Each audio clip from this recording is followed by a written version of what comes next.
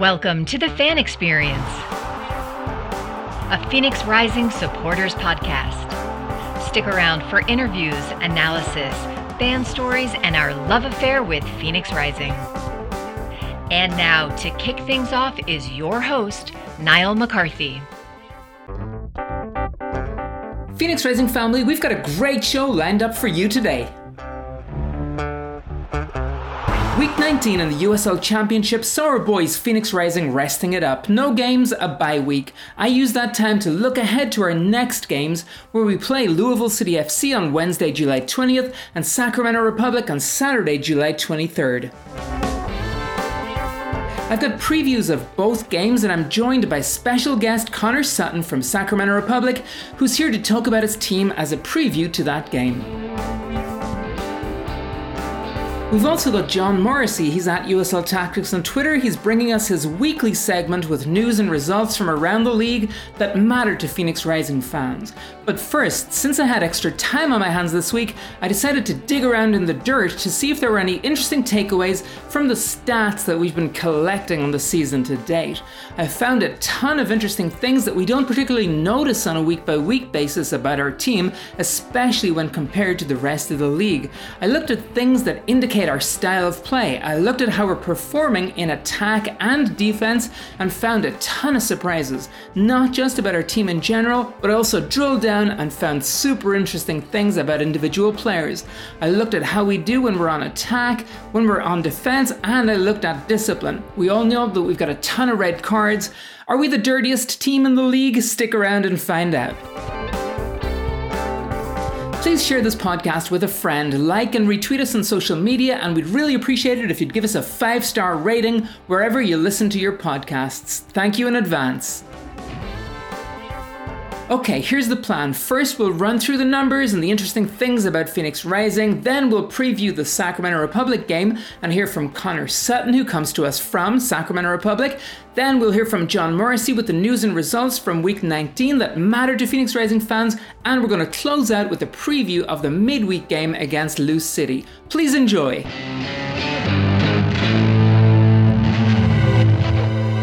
This is Rick Shantz, the head coach of Phoenix Rising, and you're listening to The Fan Experience. Phoenix Rising family, the last time that Phoenix played a game, it was in week 18, and we thought that this would be a good time to look at the stats to see what they tell us about the players on the team and about the team in general and how it compares to the rest of the league. So we didn't have a game in week 19. Lots of other teams did. Kelly McCarthy is joining me today to talk us through this. So Kelly, after week 19, going into week 20, who are the top 3 teams in the West? Phoenix Rising. Haha, wouldn't we love it? Exactly. Once upon a time. So in the Western Conference right now, the top team, which has been for a while, is San Antonio FC with 43 points after 18 matches. Second is Colorado Springs Switchbacks FC. They have 39 points after 19 matches. And the third is San Diego Loyal, trailing by 5 points with 34 points after 19 matches. So again, the top team there is San Antonio, and they have a game in hand. Gotcha. And we have played 18 games and we have 22 points. So where does that put us in the standings? 11th out of 13. Gotcha. How about over in the East? Who's top of the East right now? Sure. So we've got Louisville City, and they have 42 points after 19 matches, followed by Tampa Bay Rowdies. I'm pausing for you to boo. Ah, boo. With 39 points after 20 matches. And then third recent opponent for Phoenix Rising is Memphis 901. They have 38 points in 19 matches. Okay, so with our 22 points, where would that put us in the Eastern Conference? That would put us right around 8th. So FC Tulsa is in 8th. They also have 22. So I'd have to look at some of those tie-breaking things, but let's just say it would put us around 8th place, either 8th or 9th. And so we'd be doing better in the East. And that's significant because it's closer to the playoff line. Right. So if we were in the Eastern Conference, we would be just outside the playoff line. Whereas in the Western Conference, we're kind of well outside the playoff. Lina, at this point. Okay, so let's move on. Let's talk about some positives. Phoenix Rising have had 7 wins, 10 losses, 1 draw. That makes up the 22 points. With all of that, we've had 29 goals. That puts us 11th out of the 27 teams in terms of the number of goals scored. Kelly, who do you think has scored the most goals at the halfway point in the season that we're saying is week 18? I mean, I would just sort of assume that we're looking at some of those teams that are at the top of the standings. So I'm thinking San Antonio, Louisville, and I'll say San Diego. Yeah, well, interestingly, San Antonio are not there, but Louisville, they are there. They're there. They're the leader after week 18 with 39 goals. El Paso, 38 goals, and San Diego Loyal, 37 goals. So 29 goals, you're kind of disappointed with that. As a team, we are number 1 for shots. We've had 313 shots, and El Paso has 305 shots. And I just want to say that although El Paso are not in the top 3 in the conference, they do come up again and again and again in terms of, in the top 3, best of number of shots, best defense, and so on, as you'll see as we go through this. So with Phoenix, we have scored 29 goals. Unfortunately, we've conceded more goals than that. We've conceded 39 goals. That puts us in joint 3rd place. So number 1 team that's conceded the most goals in the USL is an Eastern Conference team. Kelly, I don't expect you to know this, but do you want to have a guess? I'll give you a hint. It's one of the 2 teams. Let's say Loudoun. It's actually Atlanta United. They've conceded 49 goals. 49 goals. That's 10 more than our 39. Number 2 are Charleston Battery. And then, as I mentioned, we're in joint 3rd place. So Phoenix has conceded 39 goals. So have FC Tulsa, and so have the Baby Bulls, Red Bulls too. Ooh. Yeah. Now, hang on a second. Sure. Okay. Sorry. I'm very much stuck in the last statistic. So I mean, generally speaking, I like to think that the number of goals that you score has a relationship with the number of shots that you're taking. But you're telling me that Phoenix has taken the most shots in the league. So number 1 out of 27, but we're number 11 in terms of goals scored. Is that correct? That's right. So our shots have either been blocked, saved, gone wide, gone over. Yeah, I understand. Yeah. They're not being converted into goals. That's crazy to me. Like, I can understand there's going to be variability. When you look at the teams that are taking the most shots and you look at the teams that are scoring the most goals, it's not going to line up perfectly. I get that for various reasons, but this is a big disparity. We are taking a lot of shots. That is the Phoenix brand, but they are really not converting. And I mean, we know this week in, week out, we talk about this. But that's very statistically clear. I mean, to be that high in shots. And I just want to say that it actually does line up for El Paso. They're number 2 in shots and they're number 2 in goals. But they're not in the top 3 in terms of the standings. So that's really interesting. I mean, that just tells us they have defensive issues, I would imagine. Yeah. We have defensive issues. You already got to conceding goals. You had moved on. Forgive me for bringing us back. So we'll talk about that. But we also have massive conversion issues. And I just want to underscore that. That's crazy to me. Yeah. Okay. For sure. So we will drill down. We're right now, just to frame this, we're kind of looking at the team and team stats, but we're going to drill down and we're going to talk about who's actually taking shots and who's being successful in taking shots when we kind of get to a part 2. So just before we get there, looking at discipline. Who do you think has the most yellows in the league? And I will tell you, it's not Phoenix Rising. As of week 18, we have 45 yellows. And maybe just let's put it like this. Do you think that's a lot? Do you think that out of 18 games, getting 45 yellows is a lot? Do you think that puts us like in the top 3, or is that towards the bottom? I would say that we're probably middle of the road, just because I feel like we're middle of the road when I'm watching games. I don't feel like we get an excessive number of yellow cards. I've got nothing really to base that on. You said 45 yellows. Yeah. And that is right middle of the road. Number one in yellow cards is El Paso. And I mentioned that they come up again and again and again, but El Paso have 62 yellow cards. Yeah. So then moving on, let's look at red cards. How about red cards? We have 5 red cards, and I'll just tell you that is a lot. Only one team has more. That's Red Bulls 2. They've got 6 reds. So we have 5 reds. Also, Monterey Bay, San Diego Loyal, Atlanta United 2, and FC Tulsa all have 5 reds. Wow. So there's an interesting mix there. I mean, when you talk about, again, El Paso is sort of an enigma to me, because if you talk about them having a huge number of yellows, I would typically say that's going to be a team that's struggling, but they're not struggling. They're not necessarily on top, but they're not struggling. So they sound like an outlier, but I don't have enough statistics to know. But when you talk about the Reds, generally speaking, that list you just gave me, will you repeat the list that also has 5 with us? Yeah. Monterey, San Diego, Atlanta, and Tulsa. Okay. So I hate to say it, but that's mostly a list of teams that are doing badly, except for San Diego. So that's kind of curious.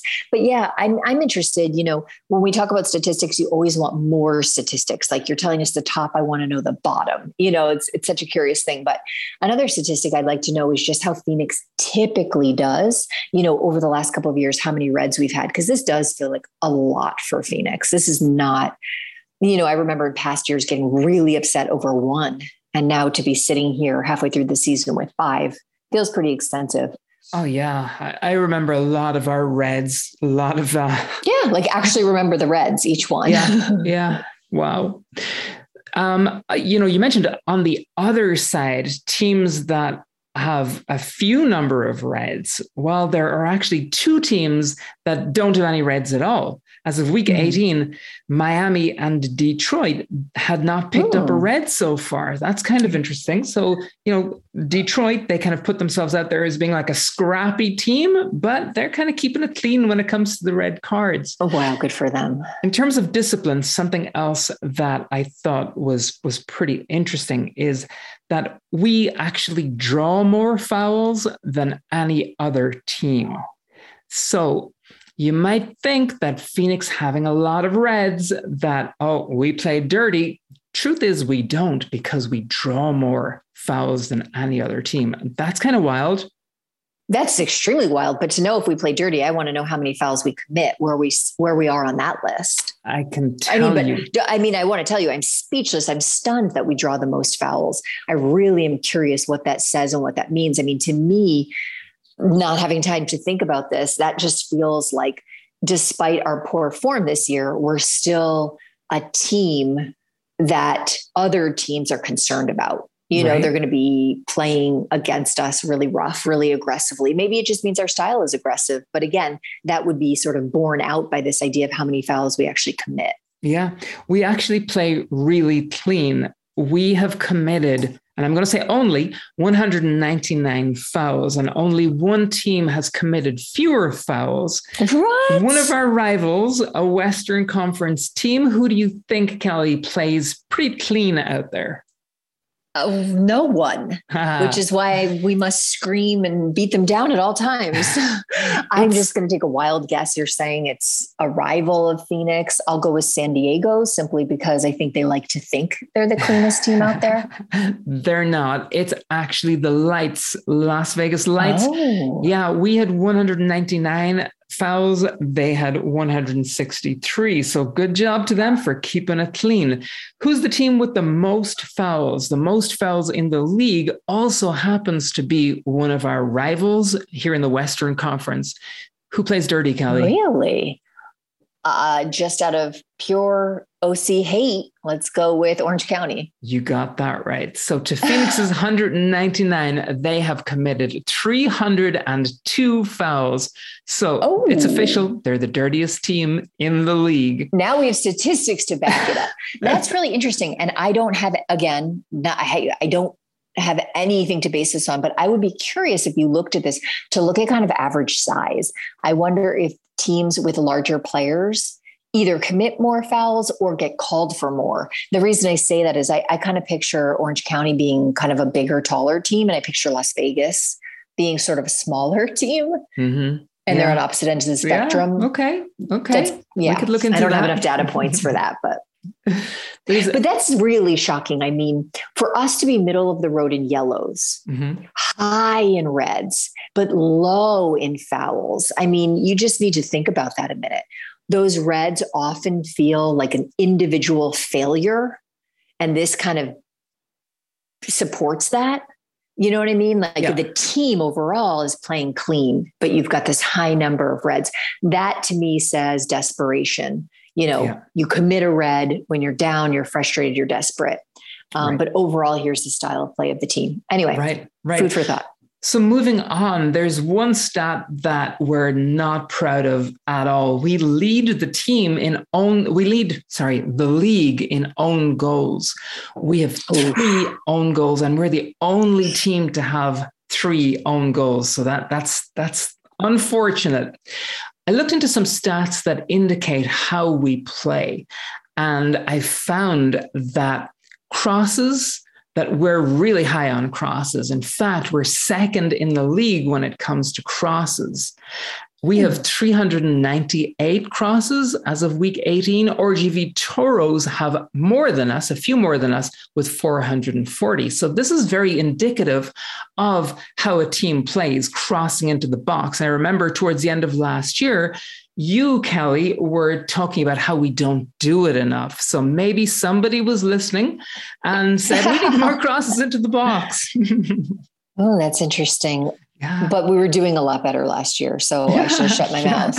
And I mean, again, these data points alone, sorry, I'm not complaining about what you're delivering here. That's fantastic, but it does leave you with more questions than answers. For example, we know RGV, excuse me, I'm no longer looking at the standings, but they're not doing well. I think they're somewhere near Phoenix in the Western Division in terms of the standings.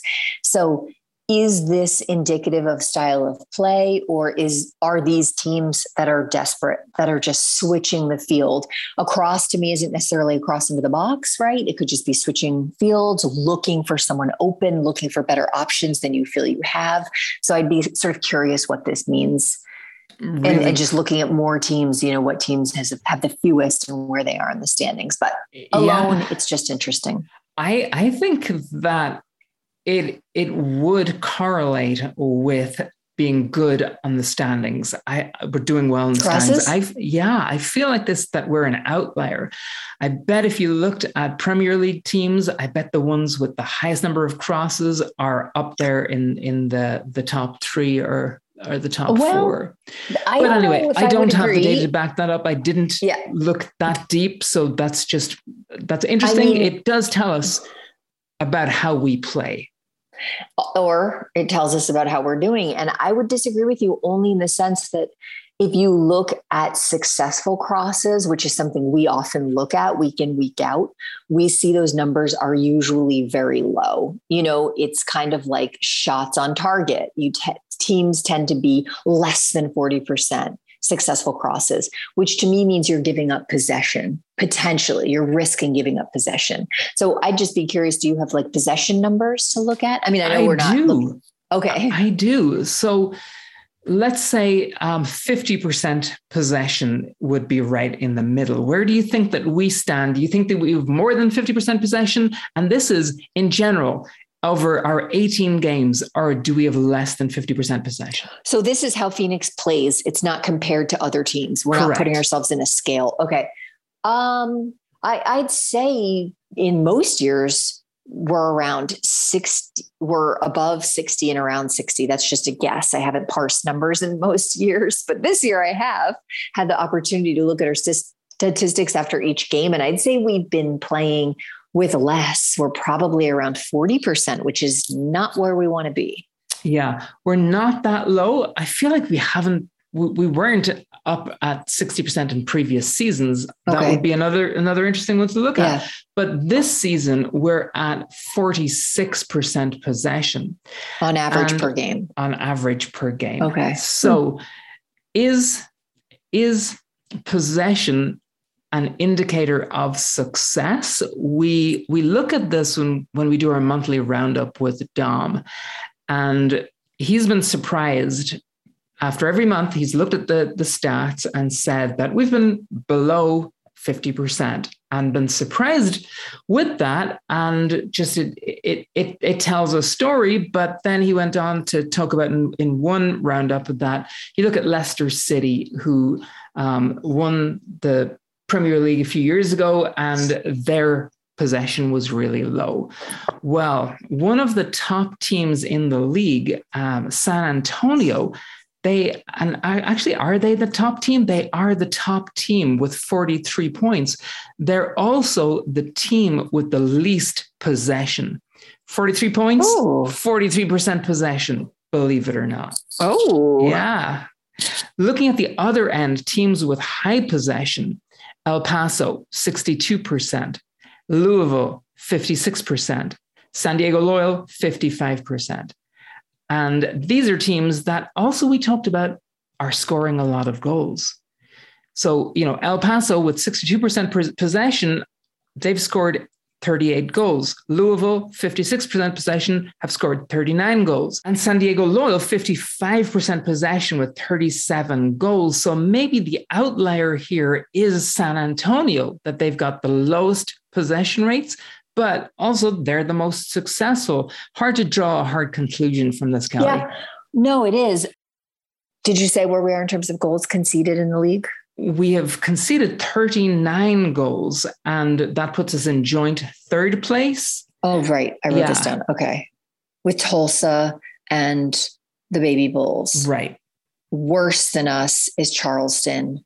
Worse than them is Atlanta United too. Right. Wow. That is a sad list to be part of. I know. Totally is. Okay, let's drill down and get to part 2 of this discussion, where instead of looking at the teams, we look at individuals. So on the Phoenix Rising roster, we've had 18 games. Who has had the most starts, Kelly, for Phoenix Rising? Well, are we including goalkeeper? We're including everybody. Okay, then I would go with Benjamin Lunt. You'd be right. Out of a potential 18 starts, he's had 17. I thought 17. That was interesting. Why not 18? Oh. So Delgado started one time. Do you remember that game, Kelly? Yes, I do.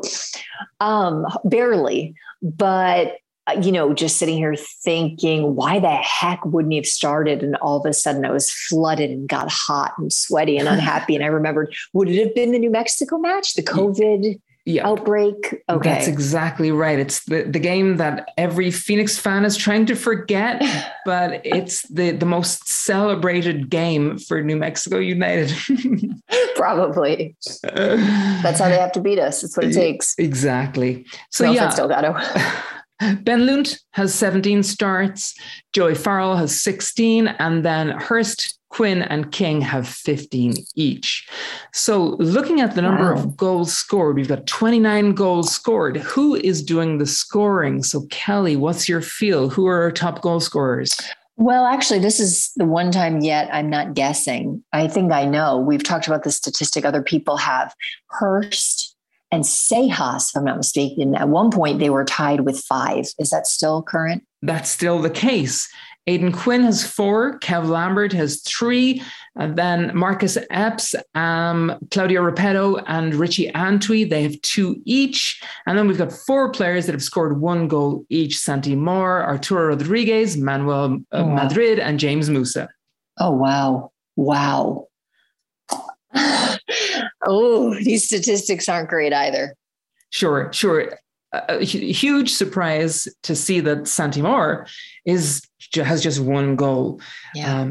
After 18 matches, he has just been such a stud in previous seasons. You wouldn't be surprised if he would have 10 goals on the season so far. Oh, it's not only that you wouldn't be surprised, you'd kind of expect it. 2 things come to mind. One is last season, he started off so strong. He had our first 6 matches, he had 6 goals total. He had won a game. So that's hard to expect from someone, but you do expect one of your key strikers.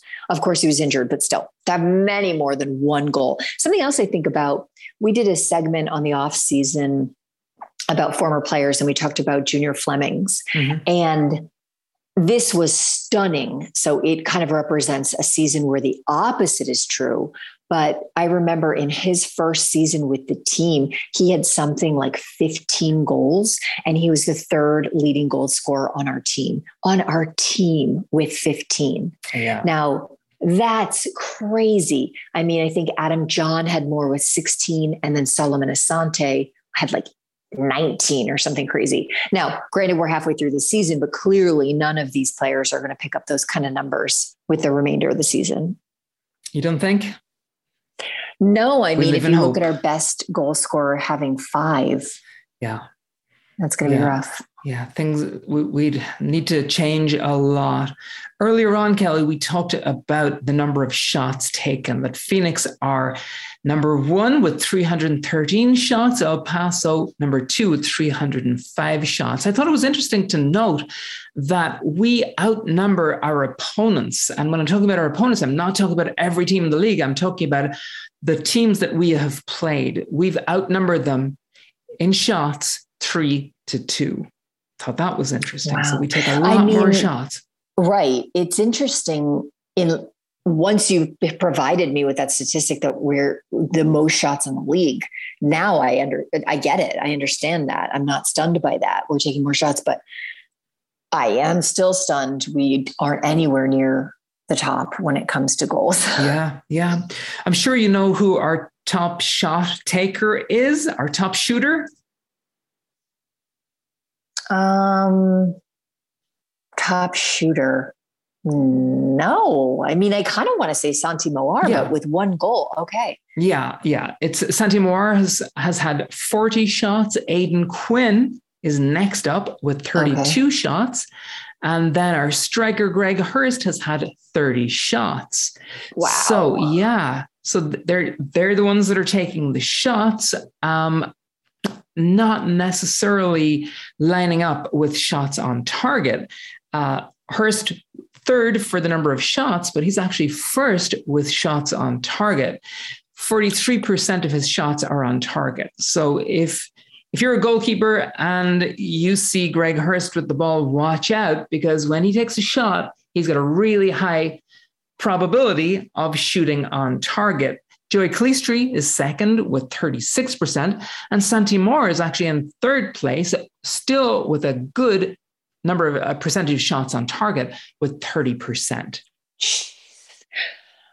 Wow, this is so interesting. First of all, Greg Hurst take more shots. I'm not sure it works that way. Maybe the fact that he's discriminating is why his numbers are so good, or discerning. But I'm surprised to hear about Calistri. That's just interesting, since he wasn't in the top in terms of goals scored, right. Or even shots taken. So it's just that percentage. But something else struck me as interesting in there. What could it have been? Oh, yeah. Santi Moore is up in terms of goals on target. Yeah. But again, so, I mean, he's taking a lot of shots. He's getting quite a few on target. They're just not going in. So I guess all we can conclude is he's cursed. That could well be it. I thought it would be fun to take a look at our fullbacks as well to see how many shots they're taking. Okay. So Babukar Jai is usually lining up on the left side, Darnell King on the right side, and they kind of have an equal number of shots. Babu has 13 shots. Darnell has 12 shots. Of those, Babukar has 6 shots on target. That's a phenomenal 46%. Darnell King has just 1 shot on target, and that's an 8.3%. So that's interesting and of itself. But if you take a look at who the other fullback, Ryan Flood, so he has had a fraction of starts compared to Jai and King, yet he's had 7 shots, which is really good, and 1 on target, putting him at 14%. So kudos to Ryan Flood for that. Yep. So then looking at the number of goals conceded, we had 39 goals conceded. However, it could be argued that we have the best goalkeeper in the league. Ben Lund comes in with 57 saves. That's the most in the entire league. He has 3 clean sheets. And to put that in perspective, Evan Newton with El Paso, I mentioned that El Paso comes up again and again. He is in the number 2 spot with 1 less save, 56 saves, but he has a phenomenal 8 clean sheets. So, you're looking at 18 games played, 8 clean sheets. That's pretty fantastic. So well impressed with that. Well, it goes to show Phoenix's problem. I mean, I think those statistics right there alone are very interesting. When you've got a goalkeeper who's coming up so huge and has such an incredible number of saves, but you have so few clean sheets, it shows your defense is lacking. Yeah. Yeah. And I mean, for the next most saves to be a goalkeeper that has such a tremendous number of clean sheets, that tells a very different story. Yeah, for sure. And when you look at defense, what makes for good defense? Well, I took a look at tackles, and specifically tackles won. So who do you think is the best tackler on our team? I'm going to go with Kevin Lambert. Yeah, it's a good guess. And I think I could see why you would say that. We often see him getting into tackles and coming out with the ball. But somehow. Yeah, he's number 2. Number 1 is Joey Farrell with 15. Lambert is in second place with 12. And by the way, that's way more than our other center backs. If you look at James Musa, Manuel Madrid, they are way down there in terms of successful tackles. Even Sievert Hagley, who has had very few appearances, he's had more successful tackles than Musa or Madrid. Now, Madrid doesn't surprise me because he doesn't have a lot of minutes. But when we talk about significantly less, what are the numbers there? So Farrell, you said, has what, 15? Yeah. Or is that the number he wears on his jersey? He's had 15. So significantly less would be less than 5. Oh, wow. Yeah. For Musa? And Madrid and Hagley has 7. Oh, wow. That's curious. Yeah. Okay. Yeah. I'm not sure what conclusions you can come to about that. Okay.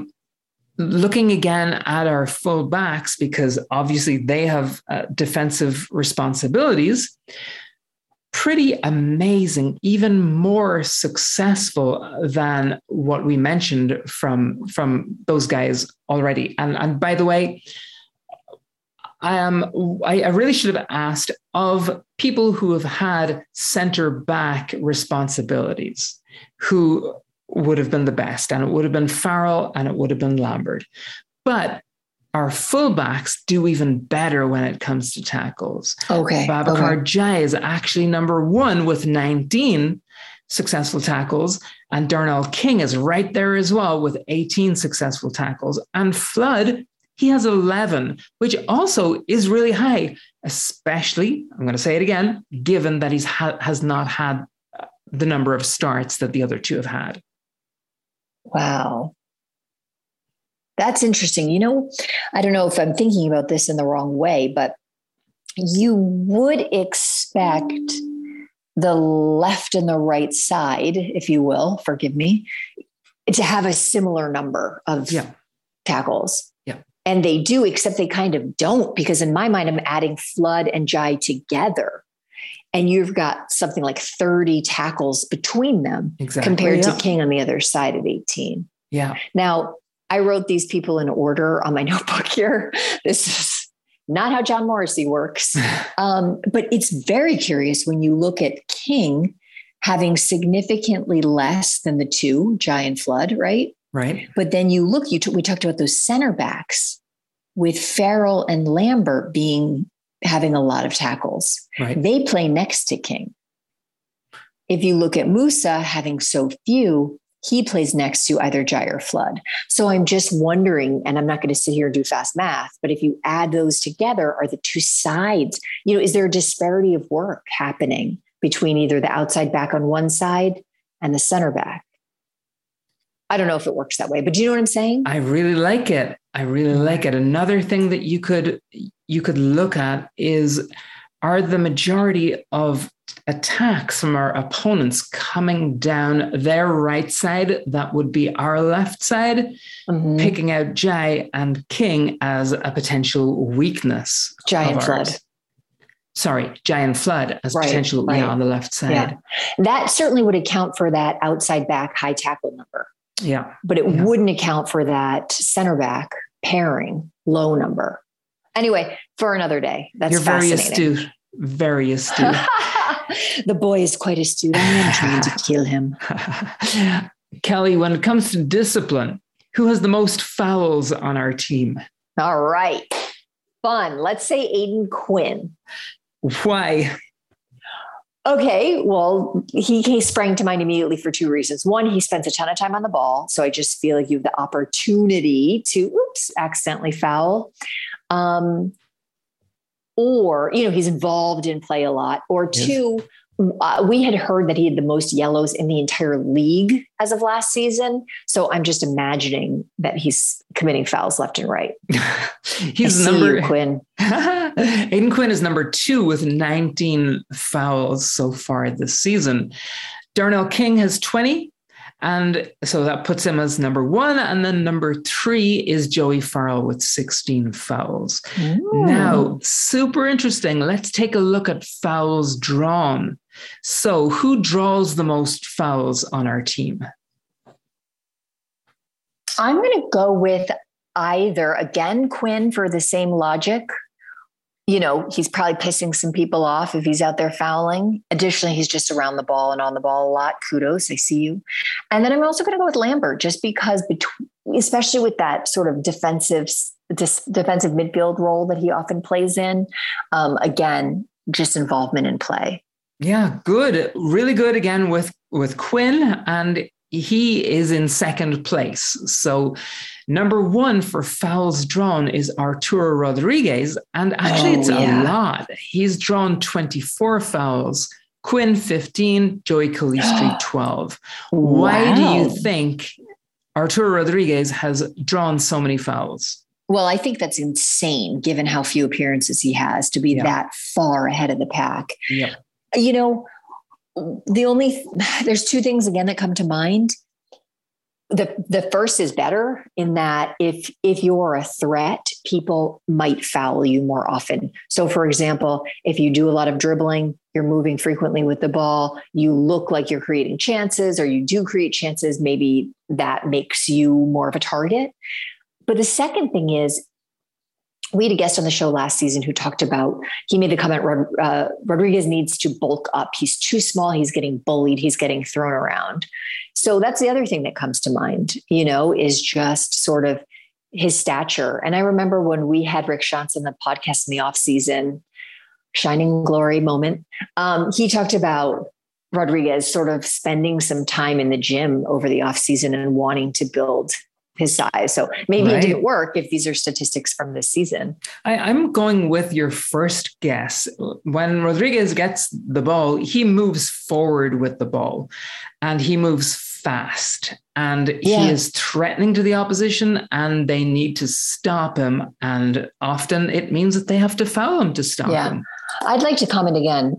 Yeah. More than one comment. Sorry. Yeah, I don't disagree. And it may be some combination of both. And it would be really interesting to look at a player who's smaller, but really impactful, just to kind of see where they stand in this. And, something that comes to mind, if you picture I think it was our last match, and you picture Sejas, that starting whistle. Do you remember what happened? I do. He just immediately fouled their striker. Threw someone to the ground. Yeah. And I had commented on this. I watch him off the ball a lot, and he often is sort of throwing people around. Yeah. And I had commented, or my thought process is, he's not that tall. He's not that bulky. And I feel like he really early and often throws his weight around as a means of telling people, like, I'm not going to be pushed around. And so I just wonder, as a more experienced player, if this is something that he does. I'm not trying to justify any violence, but if that's something that he does, just to kind of say, like, I hold my own. Yeah, for sure. And we know that Wayne Rooney did exactly the same thing. And Wayne is not a small guy. Moving on. That makes you a bully. Moving on, let's talk about something. Let's refer back to something that we talked about on a team level, that we have a huge number of crosses. So who is making those crosses? Aidan Quinn is by far the most prolific. He's got 106 crosses. And then after that, it's who you'd expect. Our wingers, Santi Moore with 51, Marcus Epps with 41. And then after that, looking at our fullbacks, you've got King, a lot of crosses, 33. Flood, a lot of crosses as well, 32. And Babakar Jai, only 21. So why does Flood outnumber Jai with the number of crosses? Again, Flood's got 32 crosses, almost the same number as Darnell King, not as many appearances. Babakar Jai, a lot more appearances, but only 21 crosses. Does that tell you anything about the style of play? Yeah, that does actually ring some bells for me here. So Babakar Jai, in my mind, he's really good on the ball, really good on the dribble. Known for that. That's one of the skills and talents that he brings to the team. And he's also great with combination play. We see, especially as we move towards the latter half of the season, a lot of effective combination play down that side with Santi Moar. So that kind of comes to mind. What about you, Niall? I really like it. The other thing, though, that pops in my head, is also, we hear a lot about Ryan Flood and his like big left foot. And so I just wonder if he's also utilizing his skills. He might be even more sort of skillful with his left foot. And so his crosses are going to be more accurate. I mean, we'd have to look at crossing accuracy, but that just might be where he's more comfortable, where he's more skilled. Yeah. And I think that what we're talking about is interesting, but I think it will help us to understand the players better.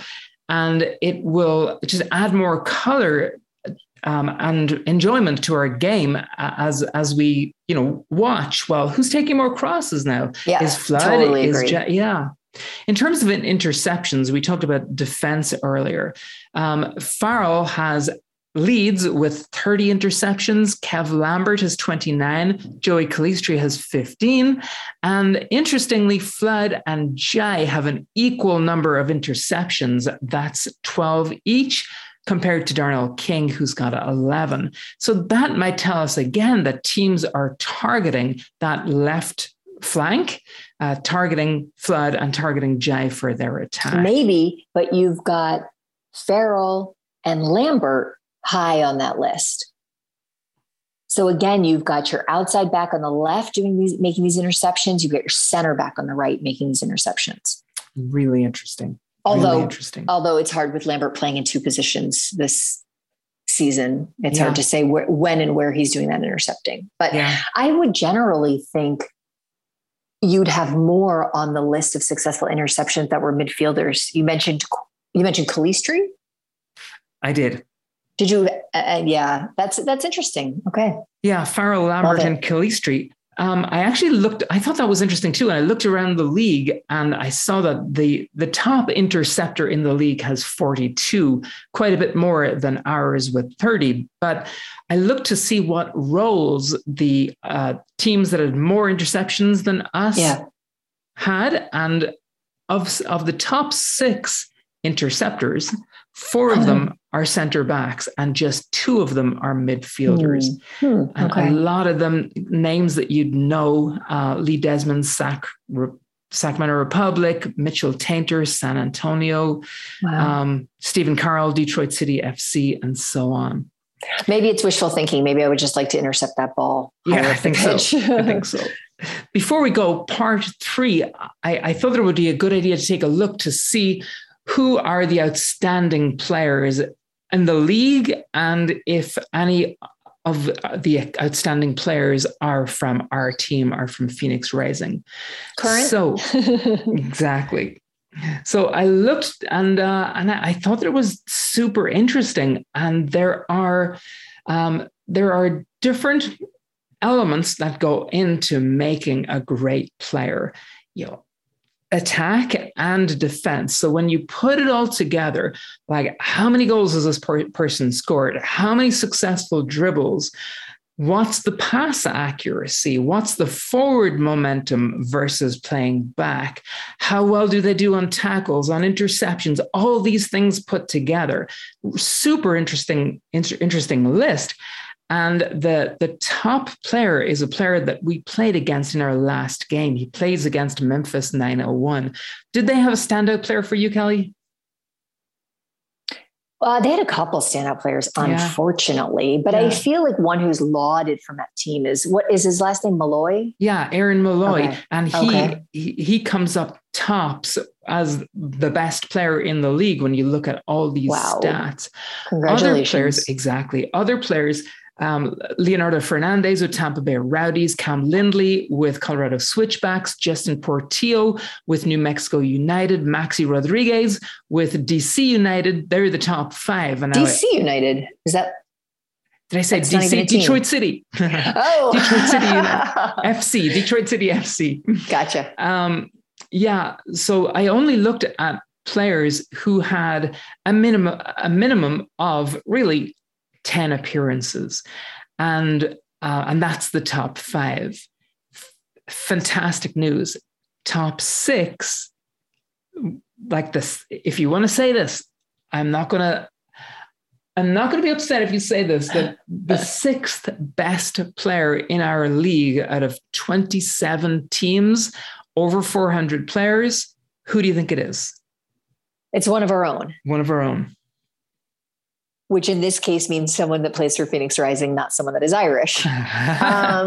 Okay. Well, I mean, I don't know what goes into this. You just sort of mentioned attack, defense, interceptions. I mean, someone whose name has come up, shots, goals, time and time again is Aiden Quinn. Exactly. Oh, wow. Congratulations. Yeah. Kudos to you, Aiden Quinn. And this is on the season. This is not of all time. I just want to make sure we give him credit, right? Because it's not like, he's been in the league that long. Okay. Right. This is just this season. So fantastic. He's doing amazing.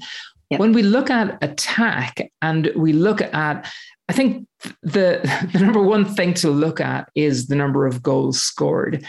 And you've got familiar names on there for Oakland Roots, a new signing, Otar Magnus Carlson is number one, Milano Olaski, Orange County, number two, Haji Bari from Colorado Springs Switchbacks, number three, and so on.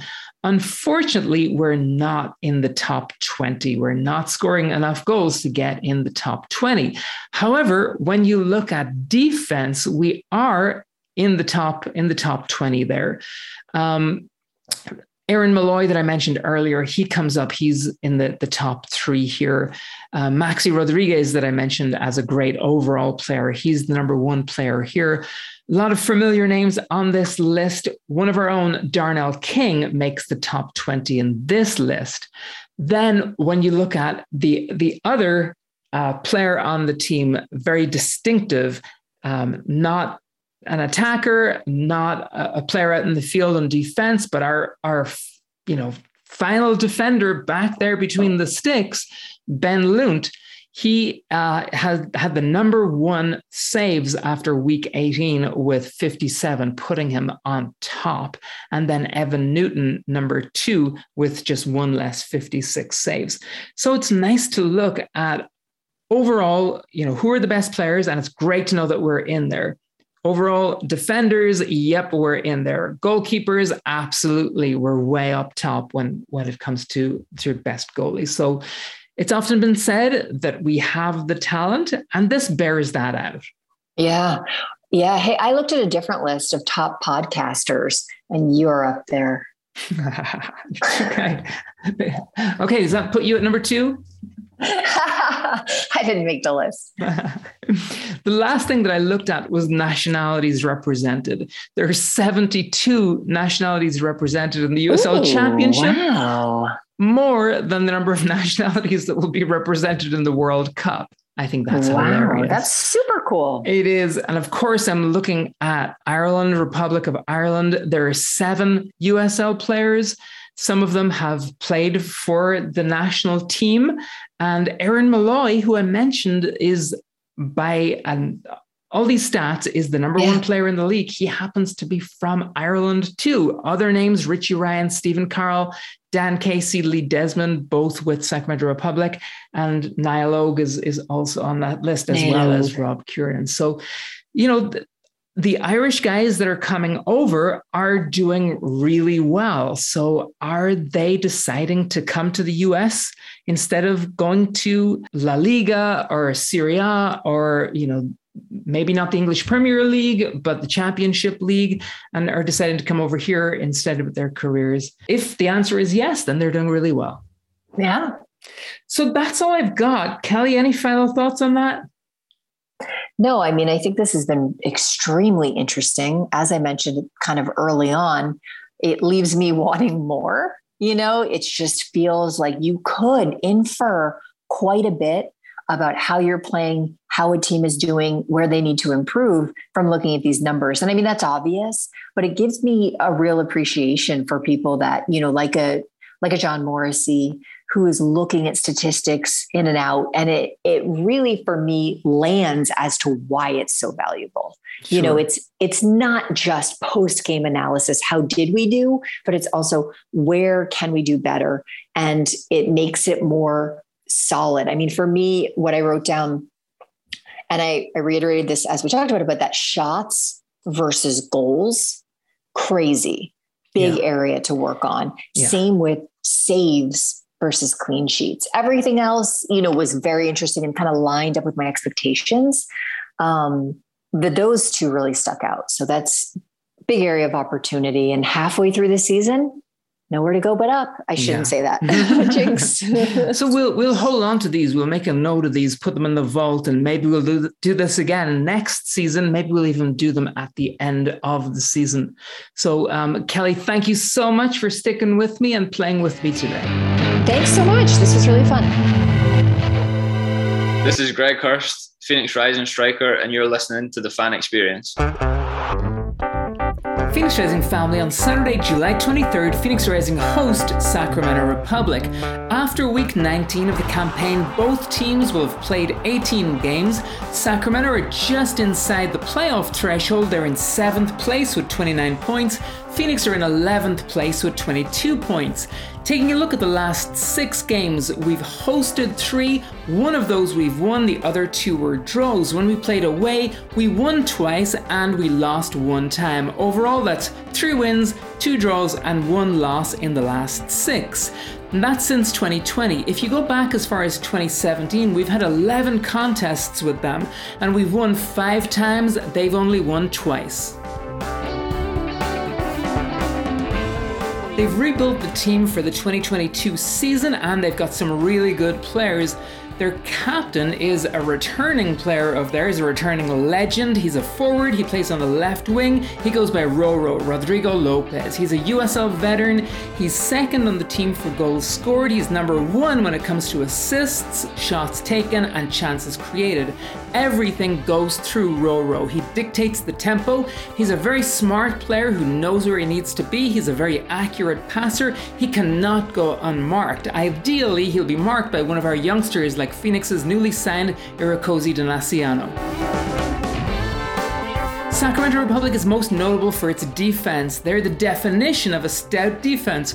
I watched their Open Cup game against LA Galaxy and I just can't say enough good things about their discipline, their focus, and their stamina. You'll typically see them play in a 3-4-2-1 or a 3-4-3. At the back, you'll see Lee Desmond, Connor Donovan, and Dan Casey. On the wing, you've got Jack Gurr. He's on the right side. He's just box to box, just doesn't stop running. He's a fantastic player, I hate to say it. Also, watch out for Malik Foster, who he will team up with on that right side. Malik is also a goal-scoring machine this season for their team. A lot of people, a lot of Rising fans are writing us off for this game, and I'm definitely not sharing that, especially because we got a good record against them, especially when we host them. Now, another thing that goes in our favour is that they probably won't push so hard for a win on this occasion, because their next match is a super big one. They're in the semi-final of the US Open Cup. That game's just a few days after this game in Phoenix, and it's hugely important to them. So they'd be wise to hold a little back in the game against Phoenix. Even if they were to go all out, the key to beating Sacramento Republic is to neutralize their captain, Roro, and to get the ball up to Greg Hurst. Provide him with support in the box, and the game is ours. That's my feeling on this game. This podcast comes out every Tuesday. Subscribe and follow to make sure you don't miss an episode. I spoke to Sacramento Republic's Connor Sutton to learn a little more about Sacramento Republic and about what we can expect from the team, and it went a little something like this. Phoenix Rising family, we've got a very special guest from the front office of Sacramento Republic FC on the show today. Connor Sutton, welcome to the fan experience of Phoenix Rising Supporters Podcast. Thank you for having me, Niall. I appreciate it. I'm excited to be here. Absolutely. Well, Connor, Phoenix is scheduled to host Sacramento Republic on July 23rd, and I thought it would be a good idea to learn a little about the club and give our listeners a preview of what we can expect when the teams meet. So first of all, just a few quick fire questions for you. Who's the best Western Conference team that you guys have played against so far this season? Oh, that's not where I thought you were going. I got nervous because I thought I was going to have to eat crow a little bit. I would say, that's a good question. That's a good question. I think Colorado beat us up the best for sure. They bageled us. It was 3-0. We beat San Antonio at home in a really, really good match. I will, not to make excuses, but the team, when we played Colorado on the road, we were coming off a tough stretch with our Open Cup run. We've been basically, on fire. We didn't lose in June, which was great. Obviously, I would say Colorado. I would say that's the team that we've only played them once, obviously, but that's the team we've struggled with when we played them that one time down there in Colorado Springs. Yeah, and they were doing really well. But in their last 5 games, they've only won 1 and 4 losses. So it's that's interesting. Us. Thank you. Yeah. We're the loss, or we're the win, I should say. So how about the Eastern Conference? How have you done against Eastern Conference teams that you've played? We've done all right. We haven't played a whole lot of Eastern Conference teams. We played Detroit in Detroit. We beat them. We beat New York Red Bulls 2 on the road. We played Birmingham on Saturday. It'll be the first time we've ever played them, which is exciting. And I'm trying to think. I think that might be it. But we've fared decently against some of the Eastern Conference teams. I know we got Louisville coming up. We got Charleston coming up. So we're going to start venturing out to the East Coast a little bit. But, it's interesting. If you compare the difference between the East and the West Coast, right? Western Conference is so deep and the Eastern Conference is a little more top heavy. So we'll see. I'm curious to see, if you compare the conferences, which conference is better. There's definitely a good argument to be had there. Sure. Well, good luck against Birmingham. We hosted them a few weeks back and they put on a really good show. They beat us here in Phoenix. So good luck. They can do well on the road. So if not Sacramento Republic, who's going to win the USL Cup? You might get me fired for this. I'll say Memphis. I know you guys just played them. It seems like they've been the most consistent team. We haven't played them yet, so I haven't seen them a whole lot, but I did watch watched the 3 or 4 of their matches. And I think they might be the most consistent team. And I just, it's more of a bias. I don't really want to say Colorado and I don't really want to say San Antonio. So I want to say Memphis. They're having a fantastic season, and it's kind of like they came out of nowhere. They weren't a contender in the last 2 years, and this year they're just on fire. So that's a good answer, Connor. Okay, so who's Sacramento Republic's number 1 rival? I would say probably Phoenix. Oakland, I should say, since they've come into the league, I should say this. It was Reno 1868 FC for a long time before they folded, unfortunately. We had a good rivalry with them. because they were nearby. And then, since then, I think, since the Asante goal that knocked us out a couple of years ago, where, if you were on Twitter that night, there was a lot of screenshots, a lot of zoomed in. We had some fun with them next time you guys came to town with the handball goal. So I would say Phoenix, just because the way the last, I would say 3 years, the way both teams have played against each other, it seems like very intense. I would say same with San Antonio. Oakland, since they joined the league, we've drawn almost every match with them, and every one has been really, really good. So if I say number one, I would still probably say Phoenix. But there's a lot of good ones up there. San Antonio, Oakland. But yeah, I would still probably lean Phoenix. I understand that. And when Sac Republic and Phoenix meet, regardless of where they meet, it's always a hotly contested game. Totally. So let's talk a little bit about you. First of all, your position at the club is listed as director, game presentation, and broadcast. So what is that? It's a little bit of two different things. I oversee our broadcast, our talent. We have some fantastic broadcasters, Rob McAllister, Adam Moffat, and then we do have a Spanish broadcast as well, Armando Boteo and Milton Moreno. All of them are fantastic. So they do our matches, obviously on ESPN Plus, locally here on Fox 40 and fox40.com. So, I work with them on, some of the pieces, work with our partnerships team on making sure that we come up and create new assets for sponsorships. As you know, in soccer, there's not a whole lot of stoppages, right? So you got to get a little creative on broadcast. And so that's kind of what we're starting to edge to. And then, as we go into next year regarding the broadcast piece is I want to push the envelope a little bit and try and figure out some cool ways to really have a captive audience, and maybe even a more captive audience with some things. So on the broadcast side, that's certainly a major factor. The game presentation side, I'm our in-game MC. So if you come to the stadium, Heart Health Park, I'll be there yelling and screaming and having fun. Alongside Jamie Coffey, our public address announcer, who's fantastic. She's done U.S. women's national team games multiple times. So she's top of the line. And so basically my job there, it's kind of twofold a little bit, right? It's, making sure we have a great atmosphere. Obviously our fans are a huge portion of that, creating some fun things, pregame, halftime, and, drawing attention to, our fans. That we have like a season ticket member of the match. We always highlight, we always do some contests. When Phoenix came to town, I know your fans won't like this or your listeners won't like this, but after the handball incident we had at halftime, we had a handball contest where our fan had to score a goal with his fist rather than a foot or a head or a chest.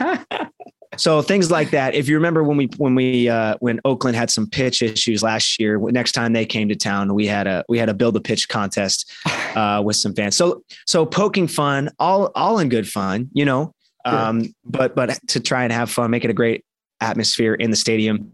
And then I do a little bit outside. Obviously I host our club podcast, The Breakaway, where I, interview players, a lot of our broadcasters, people from around the league.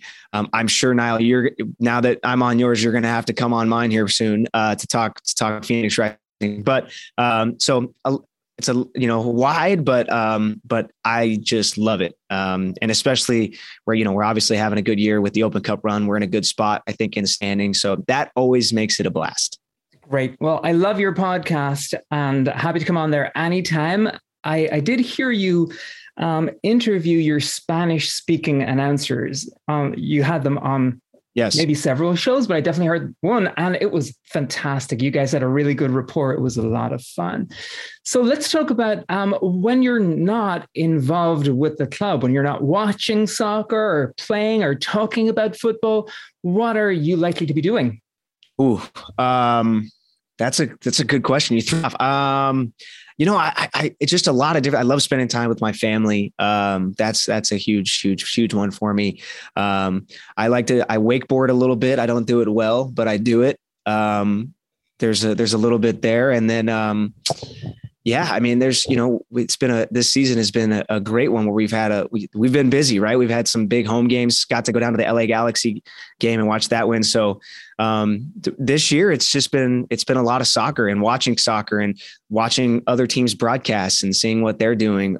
We have an MLS fantasy league in our office So doing some research so I can beat our general manager, Todd Donovan. That's a big one for me. So that's kind of what I'm up to. I'm above him in the table right now, which is a big deal for me. So that's good. Awesome. Congratulations on that. Long may it last. You mentioned the LA Galaxy when you played them in the Open Cup, and that was in LA. And what an incredible match that was. That was fantastic. Were you there? I was there. Our owner, Kevin Nagel, was incredible. Invited a lot of our staff down there. And we had, basically a whole section, a lot of us staff, obviously a lot of traveling supporters. And it was kind of cool because it was supporters and staff, together. And we were, nice. Singing and chanting and yelling and having a great time together. So that was, it was awesome. I mean, the game was incredible. Scoring in the 5th or 6th minute, whatever it was, on a counterattack when we basically had 3 touches and we scored was unbelievable. And then to go up 2-1 down there, and they bring their big guys in off the bench, Chicharito and others. And we were able to, handle them. And for certain stretches of the match, we felt like the better team, which speaks a lot to how much better USL Championship has gotten. I mean, you shouldn't even say that. It could say USL League One. Look at Union Omaha, right? Their run. So it's really exciting. I think Open Cup's going to even get crazier in the coming years because USL Championship is improving drastically in the past 3 years. So, but that match specifically was incredible. There's not a whole lot of matches where I just get to go and just be a fan. And that was one of them. So that was it was a blast. Great memory. I'll remember for the rest of my life. Yeah, and LA Galaxy, they put on a good show that night, not just on the field, but, their supporters really showed up and were really behind the team. And you guys obviously did great in attack. You had fantastic goals, but your defense that night was picture perfect. It was incredible. You guys were so strong. So kudos to you for that. You deserved that win for sure.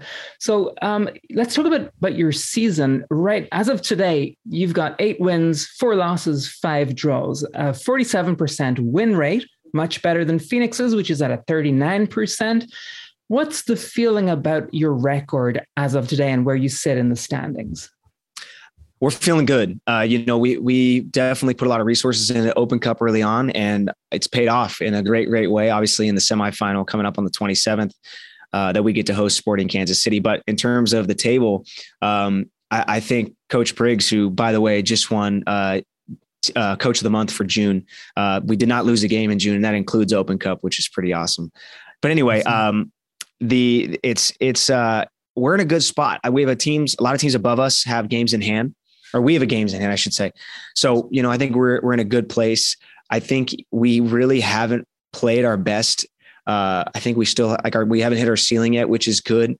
These last 2 matches, we've had a couple injuries that have made us kind of have to play guys out of position that I think hurt us, especially defensively.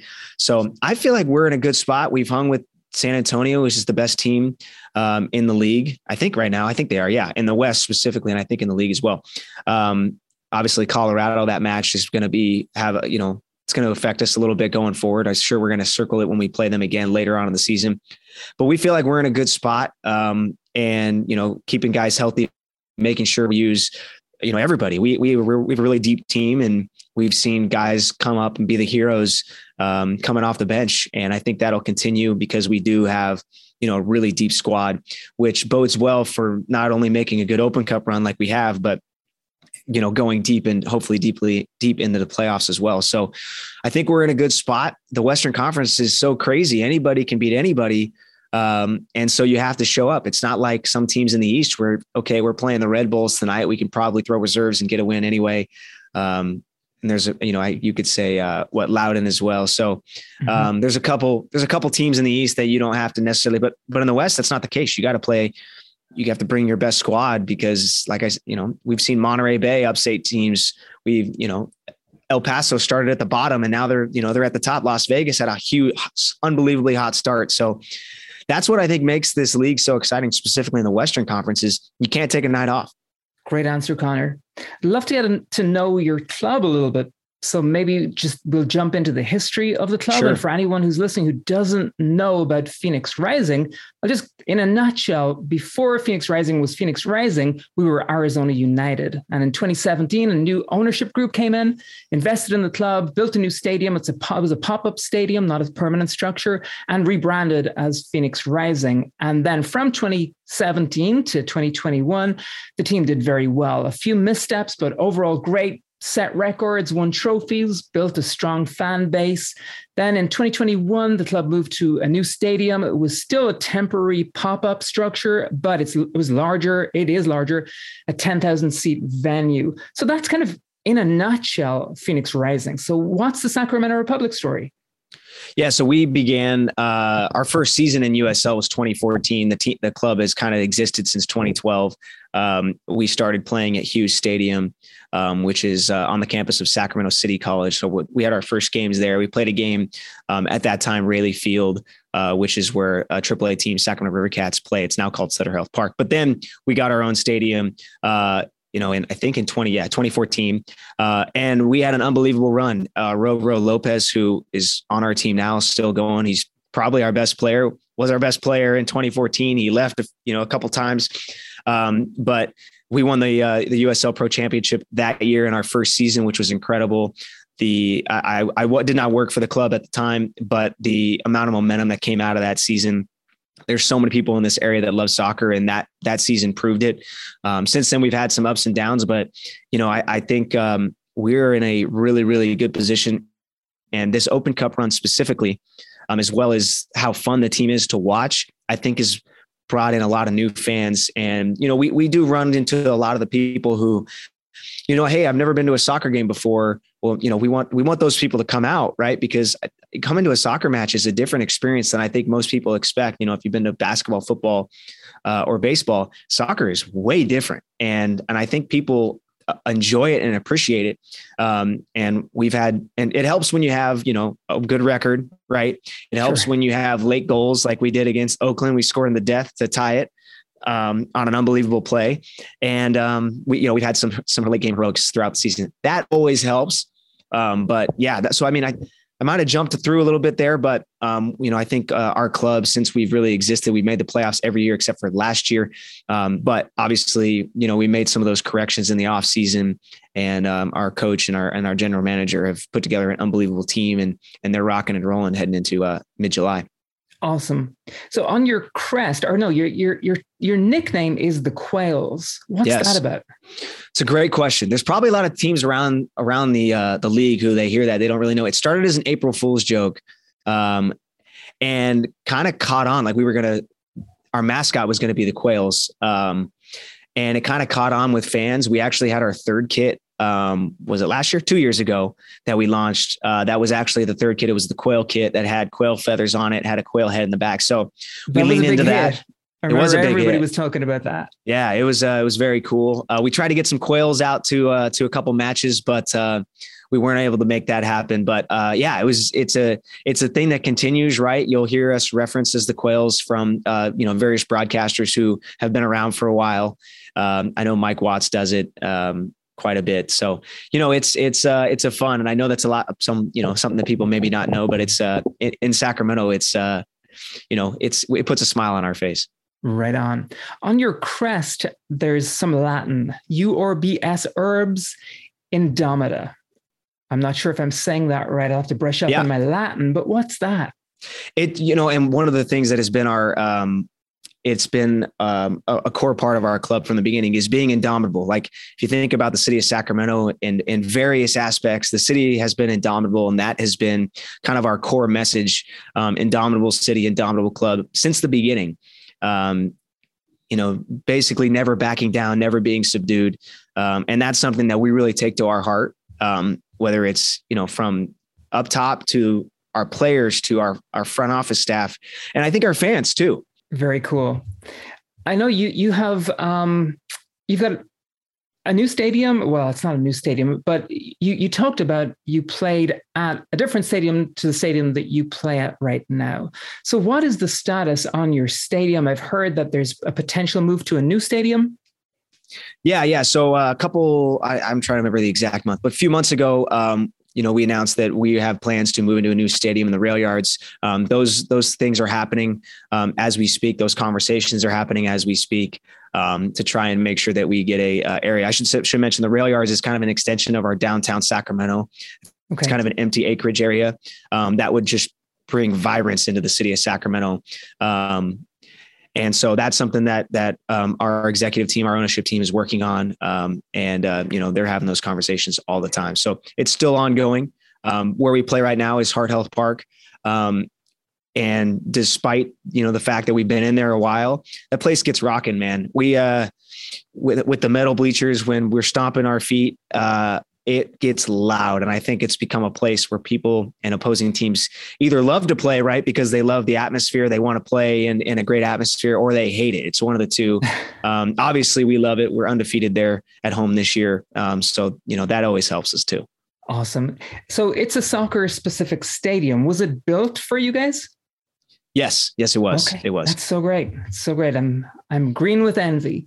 So you mentioned that you made the playoffs every year except 2021. So that was just last year. So things didn't go well, and things aren't going well for Phoenix right now.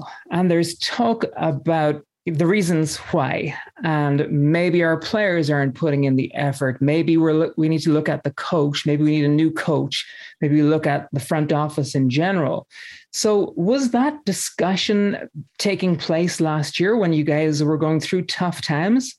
Absolutely. I absolutely. And one of the things that I love about our podcast is we kind of took that head on. So in the off season, our GM made the decision that Mark Briggs, our head coach, is coming back for another season. And so we had him on and we talked about that. We talked about some of the issues. I had Coach Briggs on. He heard a lot of the messages on social media about that people didn't want him back, and he took it personally, and he wanted to, obviously make a big difference. That has happened this year. So like all the things, I went back and listened to it not that long ago, a lot of the things that he talked about going into the season that he wanted to accomplish, both of them, Todd and Mark, our GM and our head coach, have happened. And that's why our team has had so much success so far this season. And it's going to continue. They've gotten high quality characters. We got a deep squad. We have guys that want to play together, that enjoy being around each other. So all those things I think have become a huge factor. And our owner, Kevin Nagel, doubled down and wanted to invest in this team and make this one of the best teams in the USL Championship. And that's what we've seen this year. And obviously it's worked out for the Open Cup as well. Sure. So I thought you had a strong squad in 2021, and I was kind of stunned when I saw all these players not coming back.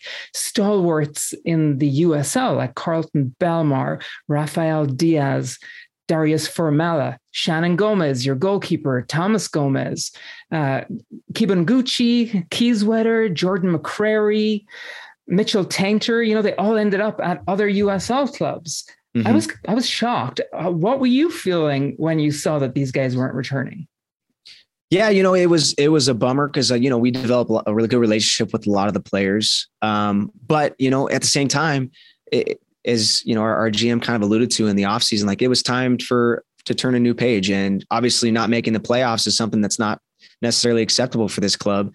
And so we felt like it was time to find some new faces, find some new players. And that's what we did. We have almost an entire new squad with a few returners. We brought back all the players from last year who are our best players.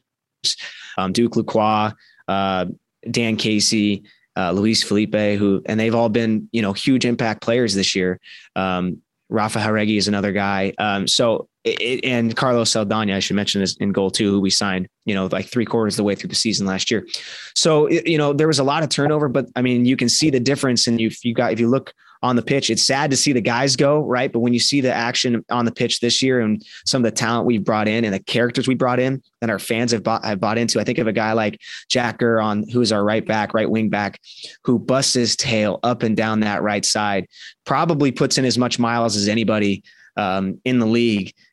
He's a fan favorite. They love him. And he's a new guy. He's only been here a few months. And, so you see things like that and you realize, okay, that's why those decisions were made. And, it's obviously paid off on the field. We're still fighting for position in the Western Conference standings, but we're hanging in there, right? We're in a good spot. We have games in hand over a couple teams above us, and we still have a great opportunity to make it into the CONCACAF Champions League, right? We're two wins away, right? Which is incredible. But we're focused on the upcoming games. We're focusing on Sporting Kansas City, and I'm excited. I know, man, it's the intensity is building going forward into that game. Obviously, we have a match Saturday to focus on, and in the Phoenix Rising match, but it's hard not to look ahead at a match that's so massive in our club's history. Sure.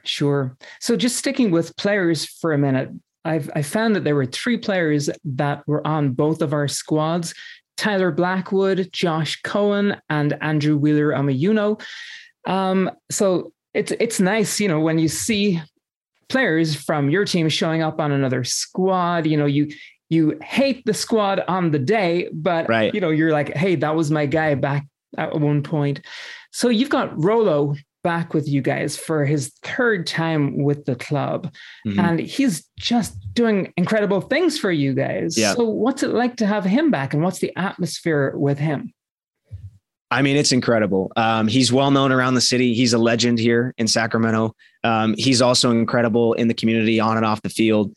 And I mean, he's 34 years old, and he made a massive run on Saturday against Oakland to chase down a ball, basically put the defender on his skates and then put in a cross that we were able to head in for the equalizer at the death. This guy doesn't quit. And he's been massive in every Open Cup match. He's been massive in every game he's played. And he is so important in our creativity and our attack and getting, our strikers and our wingers in dangerous positions. He's just a veteran. He's a savvy veteran. And he's a great leader. He's our captain, and he wears the captain band. So there's not enough. There's nothing like I could say a million positive things about the guy. He is so important for the team this year. He's so important in club history. And seeing him have success back here in Sacramento is incredible. And seeing where he's helped take this club is just unbelievable. Awesome, Connor. Okay, so looking ahead to the match against Phoenix, what's your style of play? What should we expect? We're up and down. It depends. Honestly, it's been interesting. We've played a little bit of a different style in different matches, but we're a team that likes to get out on the wings. We typically run a 3 in the back system. We might see that change with some injuries. But I don't know for sure. I have no actual idea on that, but we have had some injuries to our back line. Connor Donovan has missed the last 2 games. Duke Lacroix had to slide into that left center back spot. And then it's moved our other 2 center backs kind of a little bit out of position from where, we went like 8 matches, only allowing 2 goals. And then that injury, obviously this was before the Colorado match, 2 matches ago. We have our wing backs are flying. We have Jacker on the right, Lacroix on the left, and Damia Villader, who both played those positions. Those guys are really good. Up top, Douglas Martinez, who had a stint with Real Salt Lake. He's been massive for us. And not even in the goal scoring aspect too, but finding teammates, making runs. And sometimes he makes a lot of sacrificial runs, drawing a defender, someone else pops open. So we've seen a lot of that. I think we can play a lot of different ways. We can play possession. We can play sit back and play counterattack.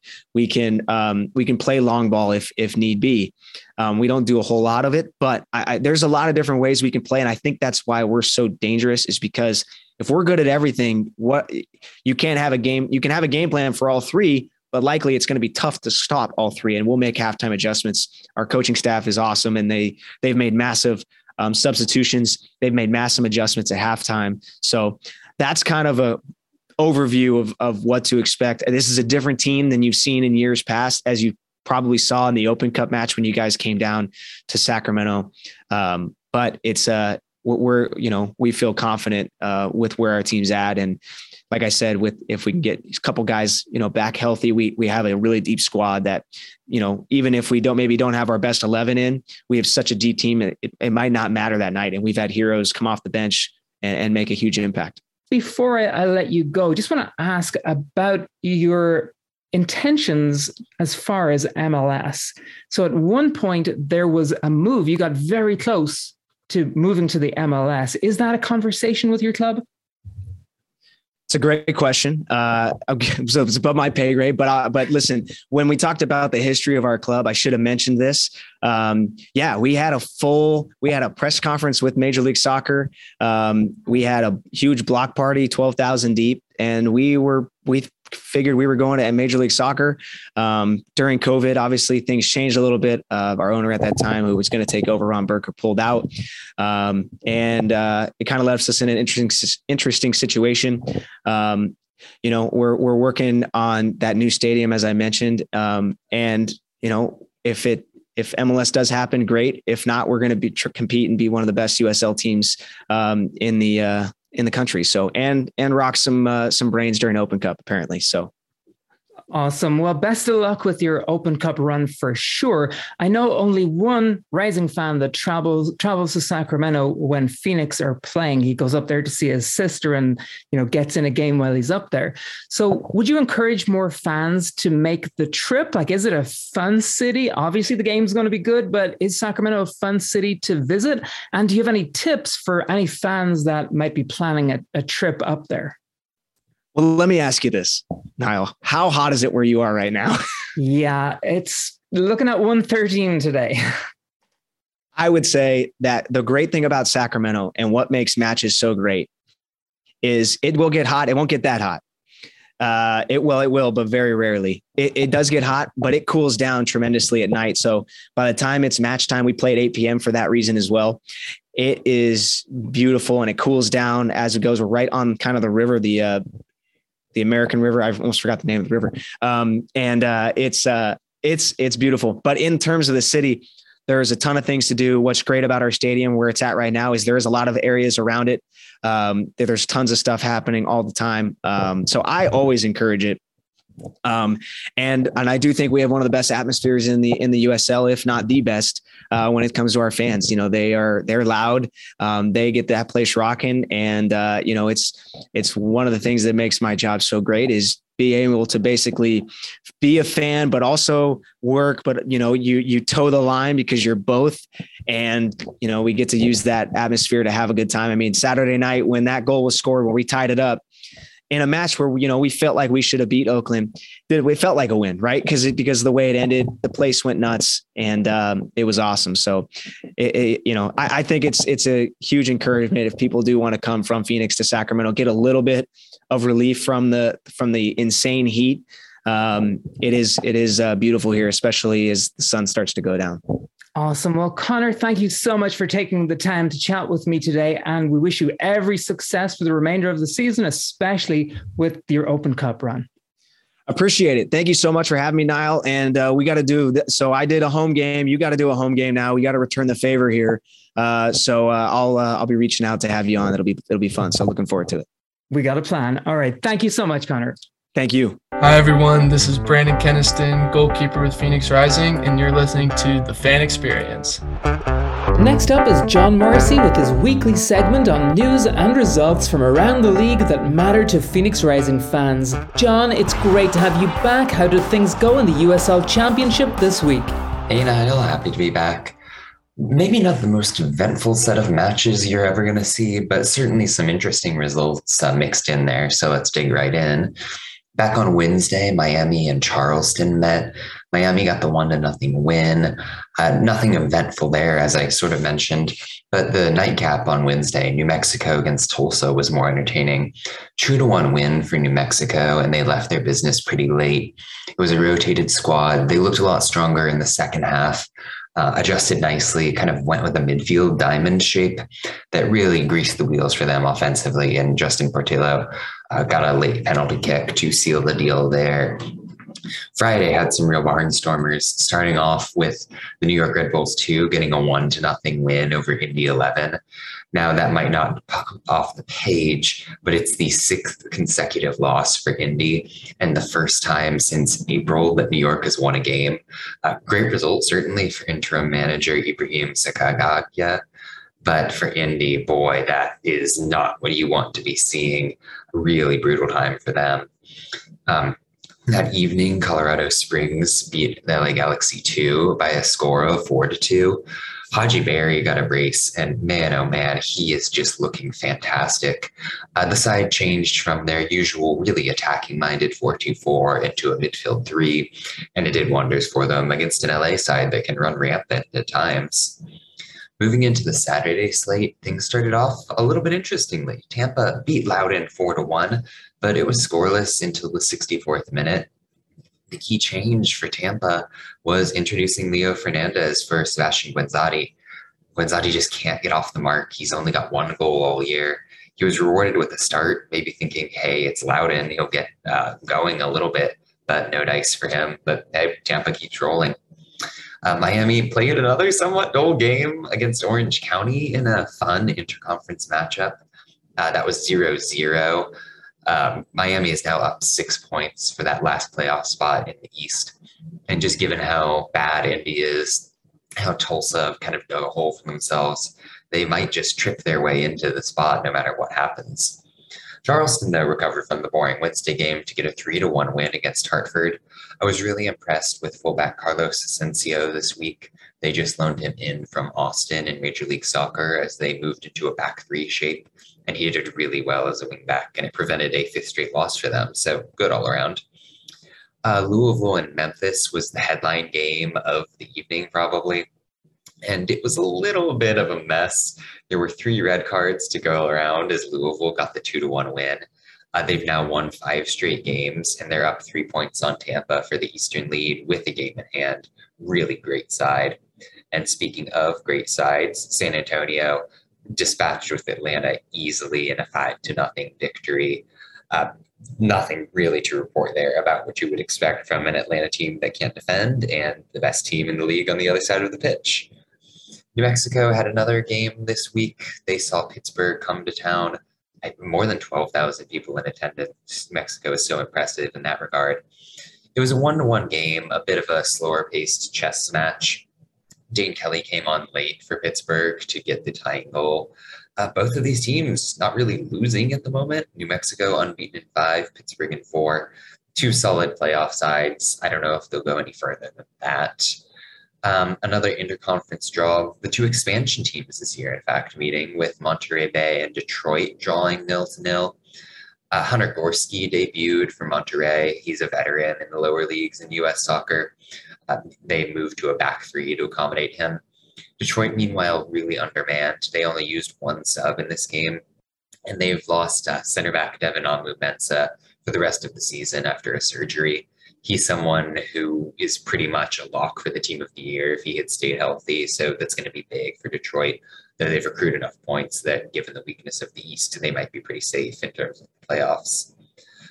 The game that you might not have seen coming in terms of the excitement was Oakland and El Paso. And then half an hour in, Oakland was up 3-0 on their way to a 4-0 win. I've not seen a worse defensive performance since El Paso did something similar early in the year against Las Vegas. They just have these games where they don't know how to defend and their center backs are horribly out of shape. Otar Carlson, the striker for Oakland, scored his 15th goal of the season and extended his Golden Boot lead by 3. Elsewhere in El Paso, I don't know if it got formally announced, but they've signed a Ukrainian fullback off of Shakhtar Donetsk, the biggest club in that country. He is going to be a little bit slow to arrive with some work permit things, but man, oh man, they need the help back. And then to cap off the night, Sacramento hosted Birmingham in a fun interconference game. Birmingham won 1-0, actually. Sacramento had their normal back 3 finally back together, and they gave up a goal in the 2nd minute. This was a great defensive game for the Legion. They're looking very, very strong in the East right now. But yeah, that was the week that was. A little bit dry in terms of signings and all of that, but a couple big results, a couple fun interconference games, and happy to be here to recap it as always. Great stuff, John. Thank you so much for bringing us that news. I saw a lot of those games. What I thought was super interesting is that in both conferences, of the top 5 teams, only the top 2 in each conference actually got wins. So that means in the Eastern Conference, Louisville and Tampa were the only 2 teams of the top 5 to get a win. And then in the Western Conference, San Antonio and Colorado were We're the only two teams there to get wins out of the top 5. Also, you mentioned two names that I had already mentioned as part of my special segment earlier when I looked at best players in the league, and you kind of confirmed that, John, by talking about New Mexico's Portillo and Tampa Bay Rowdy's Fernandez. So interesting that you should bring those up. John, thank you so much, and I look forward to hearing from you again next week. What's up, football-loving maniacs? This is Devin Kerr, and you're listening to The Fan Experience. Phoenix Rising family, on Wednesday, July 20th, Phoenix Rising is Kentucky bound, heading to Louisville to play Louisville City FC in what was supposed to be the Battle of the Titans, but with Louisville City on 42 points and Phoenix on just 22 points, it's become a case of David versus Goliath, with Phoenix being the underdogs by a lot. I love it when we're the underdogs. This will be the first time that the teams meet in the championship game this season, but we did meet in Phoenix in a preseason friendly. That game ended 2-2. We had a goal from Darnell King and a goal from Joey Calistri. On the Louisville side, we saw a goal from Paolo Del Piccolo and Wilson Harris. Way back in episode 43 of this podcast, we did a preview of that game with Benton Newman.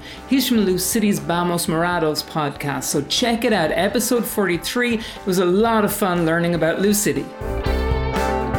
Before we dig deeper into this upcoming game, I need to give my sincere thanks to Connor Sutton, to John Morrissey, and to Kelly McCarthy for joining me on the podcast today.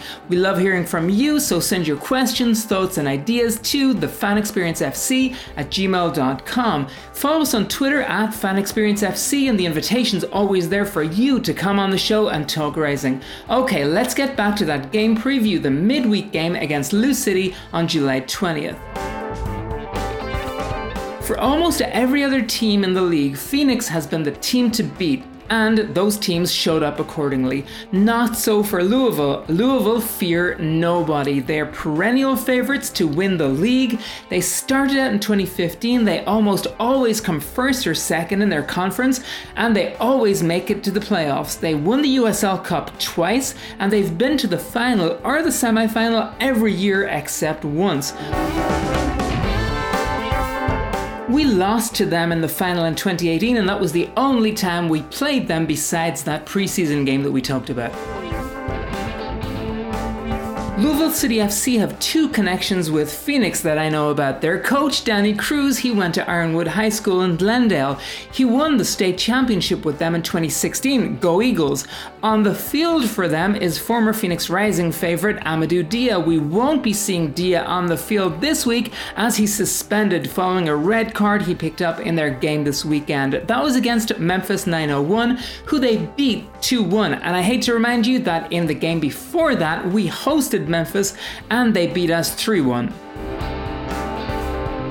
Lou have a very strong team. They typically line up in a 4-2-3-1, but for their last game they put out a 3-5-2. That's only the second time that they lined up like this season, and they won both times. This team actually wins a lot. They've had 13 wins, 3 draws, and 3 losses. They won their last 5 games, and they're expecting to go all the way this season, led by midfielders Paolo Del Piccolo and Niall McCabe, who share the captain's armband.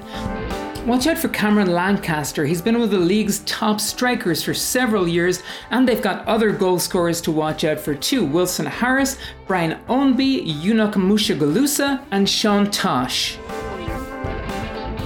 Louisville did lose 3 times this season, and weirdly, 2 of those losses were to Western Conference teams, to Monterey Bay and to Los Dos. Hopefully Phoenix can be the 3rd Western Conference team to beat the champions of the East. It's Phoenix all the way for me. It would be a huge win for Phoenix. Let's let everyone around us know that we're behind the boys. Come on, join me for a Go Rising. I'll count us in. 3, 2, 1, Go Rising!